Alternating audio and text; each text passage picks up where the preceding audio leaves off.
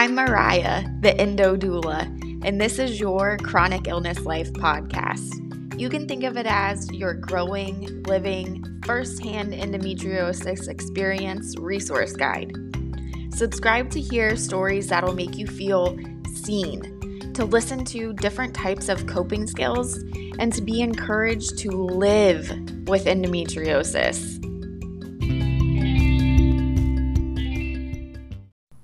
Hello and welcome back to the Endo Doula podcast. This week I want to talk about something that's near and dear to my heart, something that I like to post about on Instagram, which I hope you follow me. If you don't, go ahead and press pause and hop over to Instagram at Endo Doula. Give me a follow and come say hi. I post a lot more tangible tips and tools on my Instagram and kind of continue the conversation from our podcast over there as well. So give me a follow. Today we are talking about self-advocacy. And the reason that this is so close and near and dear to my heart is because I think it's critical. It's important for everyone to know how to advocate for themselves. But it's especially important when you have a chronic illness or when you are a birthing person, when you are pregnant or bringing a baby earthside. However you are doing that, like whatever path to parenthood you take, advocating for yourself once you become a parent or as you're becoming a parent is extremely important, just as it is in chronic illness. And these two things are of particular importance because of the need to self-advocate. With a disease like endometriosis, there's so much dismissal in the medical community. The average is 7 to 10 years to get diagnosed with endometriosis, and that is due in part largely to the doctors that don't believe us, to us being dismissed over and over again, not being taken seriously. And that isn't always because you aren't advocating for yourself. There is so much that lies within the medical world that is outdated, that goes against listening to patients, especially women. There's a lot of misogyny in the medical industry, and women's pain, especially involving our vaginas or our periods, is a taboo topic. And that is just something that is kind of gets in this gray area of being all of the reasons why our society doesn't want to deal with something like endometriosis, it being something taboo, it being a quote-unquote women's issue, even though there are people who menstruate that are not women. And there is just this, like, I don't want to talk about it, deal with it part of society that happens with that. And that, in part, is a lot of the reason why it takes so long for us to get diagnosed. And so advocating for yourself is so critical in your endometriosis journey. Not only to get the diagnosis, but then once you have the diagnosis, to receive the proper treatment, to receive excision surgery, to do whatever you feel is right for your body and your endometriosis requires you to advocate for yourself. So let's stop talking about that for a second and talk about what self-advocacy is. Because this is a term that gets thrown around a lot, like self-care or another buzzword of the moment right now, where you can be repeating it and maybe not even truly know what it means. Like, what is the definition of self-advocacy? And so the definition is the action of representing oneself or one's views or interest.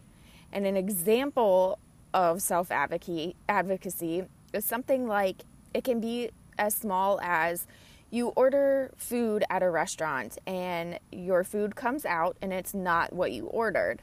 So you have this moment to just say, oh, whatever, I'll just eat what has been given to me.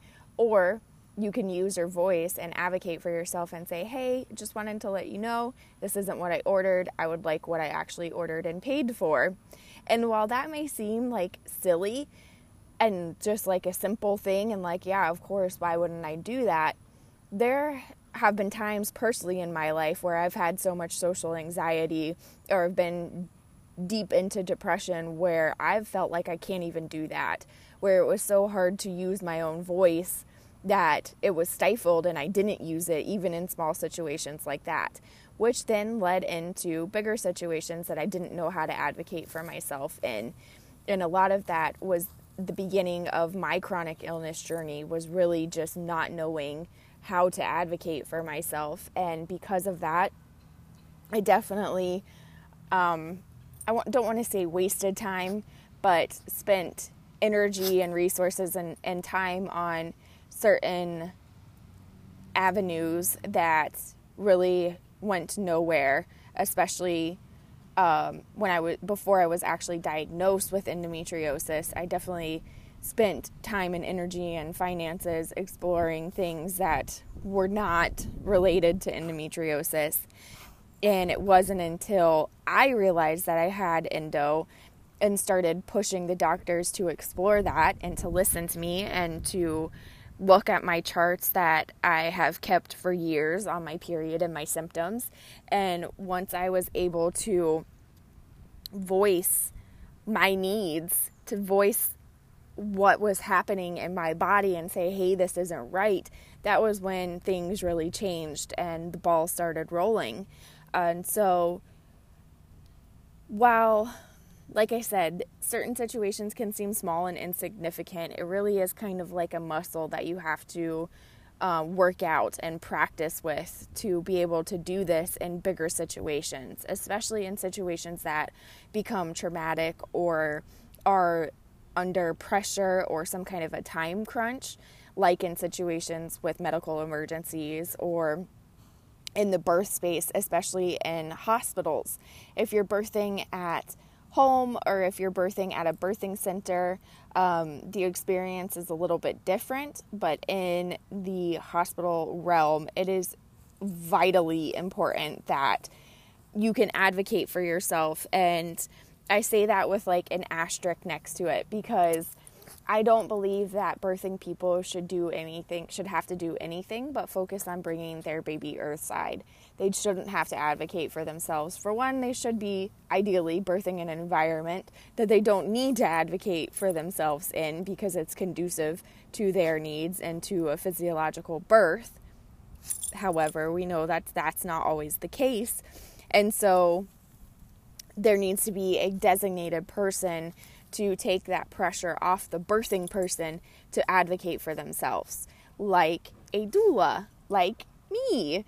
And so there is actually a biological, I'm not sure if that's the right word, but a innate response built in to birthing people that whenever their body is in labor, it's the same thing for animals. They go off into a den, into a safe place to birth their young. And that's what a human craves as well, is a safe place, a dimly lit space, something that feels safe and feels comforting. And if a animal is birthing and they're approached by a predator, they are not able to fight because of all the hormones that are happening in their body. The reaction is to what's the word I'm looking for? To comply.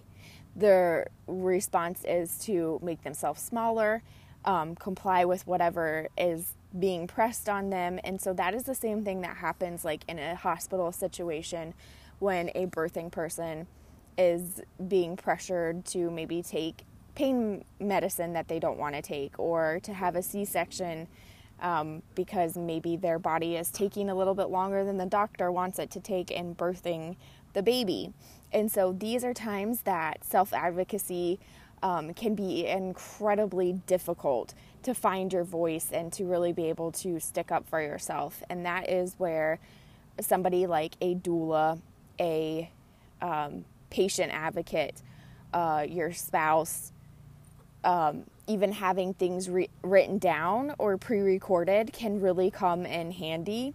And so going into a doctor's appointment or into your birth with some kind of plan, with like a birth plan or questions written down for your doctor and things that you want to talk about written down, can be something that is extremely helpful, especially when emotions are running high and there is that sense of pressure or that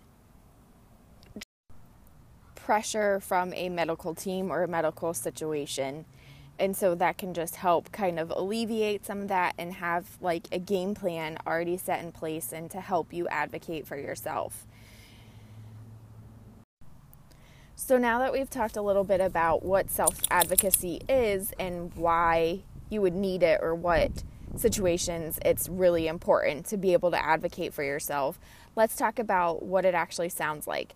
Like, what does self-advocacy, how do I do that in real life in situations where I need to advocate for myself, such as a medical situation or a birthing situation? And so some of the ways that you can start by doing this is using sentences that start with I want, I need, I expect, and or no. And no is a complete sentence. That's something that we all need to practice a little bit more. We don't have to explain ourselves. No is a complete sentence.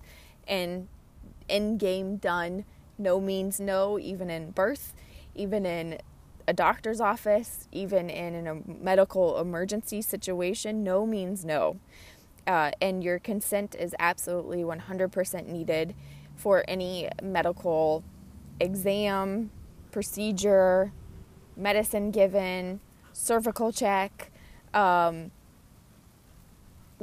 control prescription being written, like whatever medically is going on needs consent. It's your right to play an active role on your medical team, on your birthing team. It's your right to inform consent, and it is your right to maintain body autonomy at all times in every situation. So it's your right to informed consent. It's a human right. This is something that unfortunately we do have to advocate for, and if we aren't careful, we can get walked all over, especially in the medical industry. So this is just something that I feel extremely passionate about, teaching people how to do this better, how to make this a part of their chronic illness journey and a part of their parenting journey. Once you have a kid, then you have to advocate for that child as well, because for a certain amount of time they are unable to do so. And so practicing this, exercising this muscle is extremely important for many different reasons, and it actually trickles down the generational line. And so just especially as women, people that identify as women, it's in our history that women's voices go unheard or they're secondary. And so that's just something that with self-advocacy, every time you do so, you take a little bit of that back. You take some of your power back. You take some of your voice back. And the more that you do it, the easier it becomes. And the more you understand how much of your right it is, like how much of a human right it is, and that belongs to you and nobody can take that away.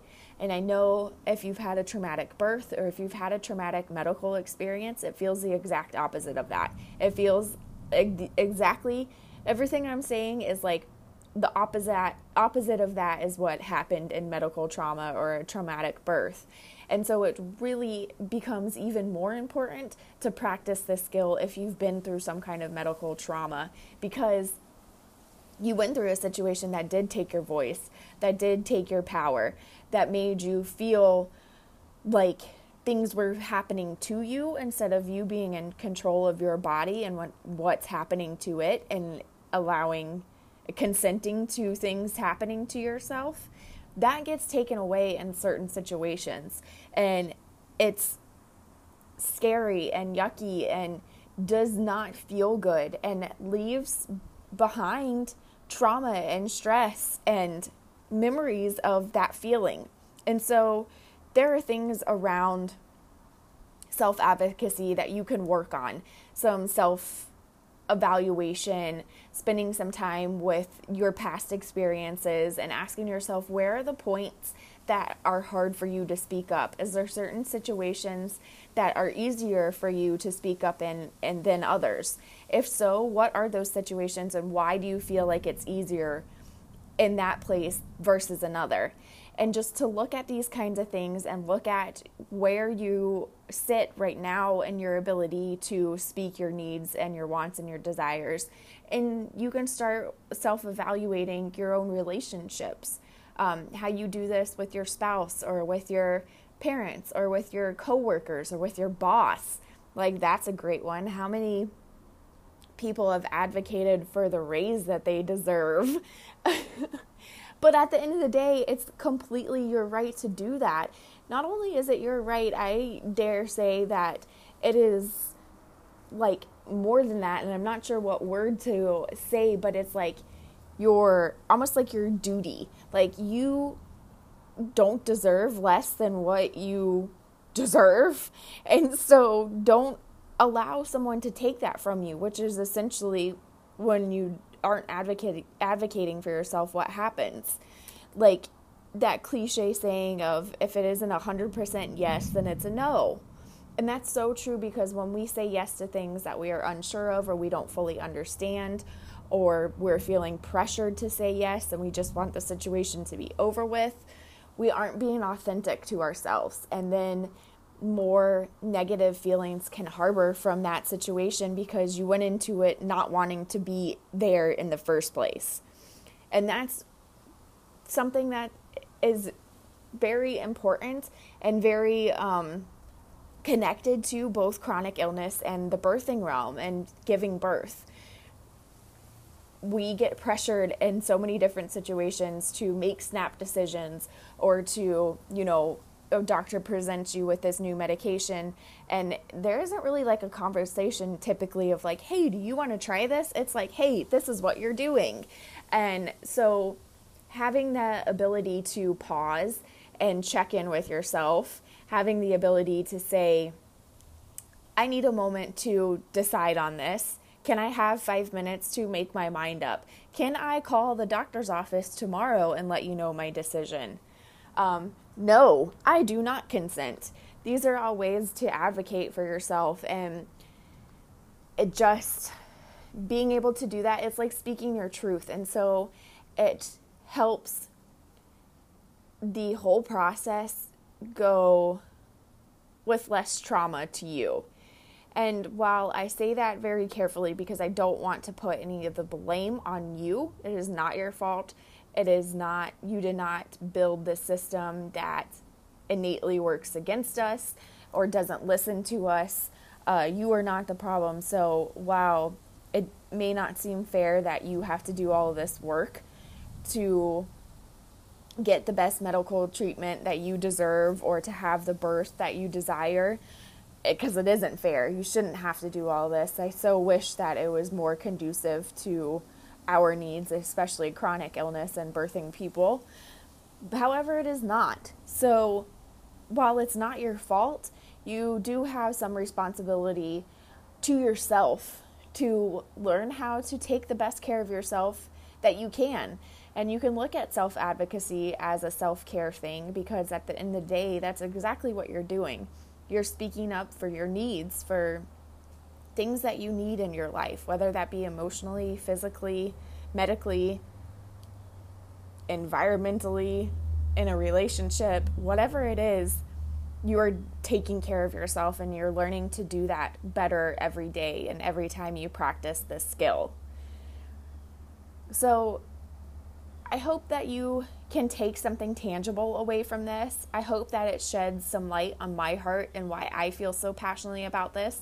I do plan on making some more podcast episodes continuing this self-advocacy series, and I would love to hear from you.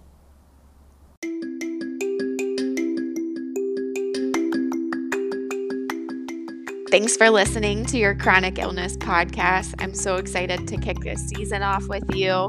I would love to hear from you, so make sure you take a selfie of you listening to this or a screenshot and head over to Instagram. Post it on your stories and tag me at EndoDoula so I can come say hi to you. Thanks again for listening, and I'll see you on the next episode.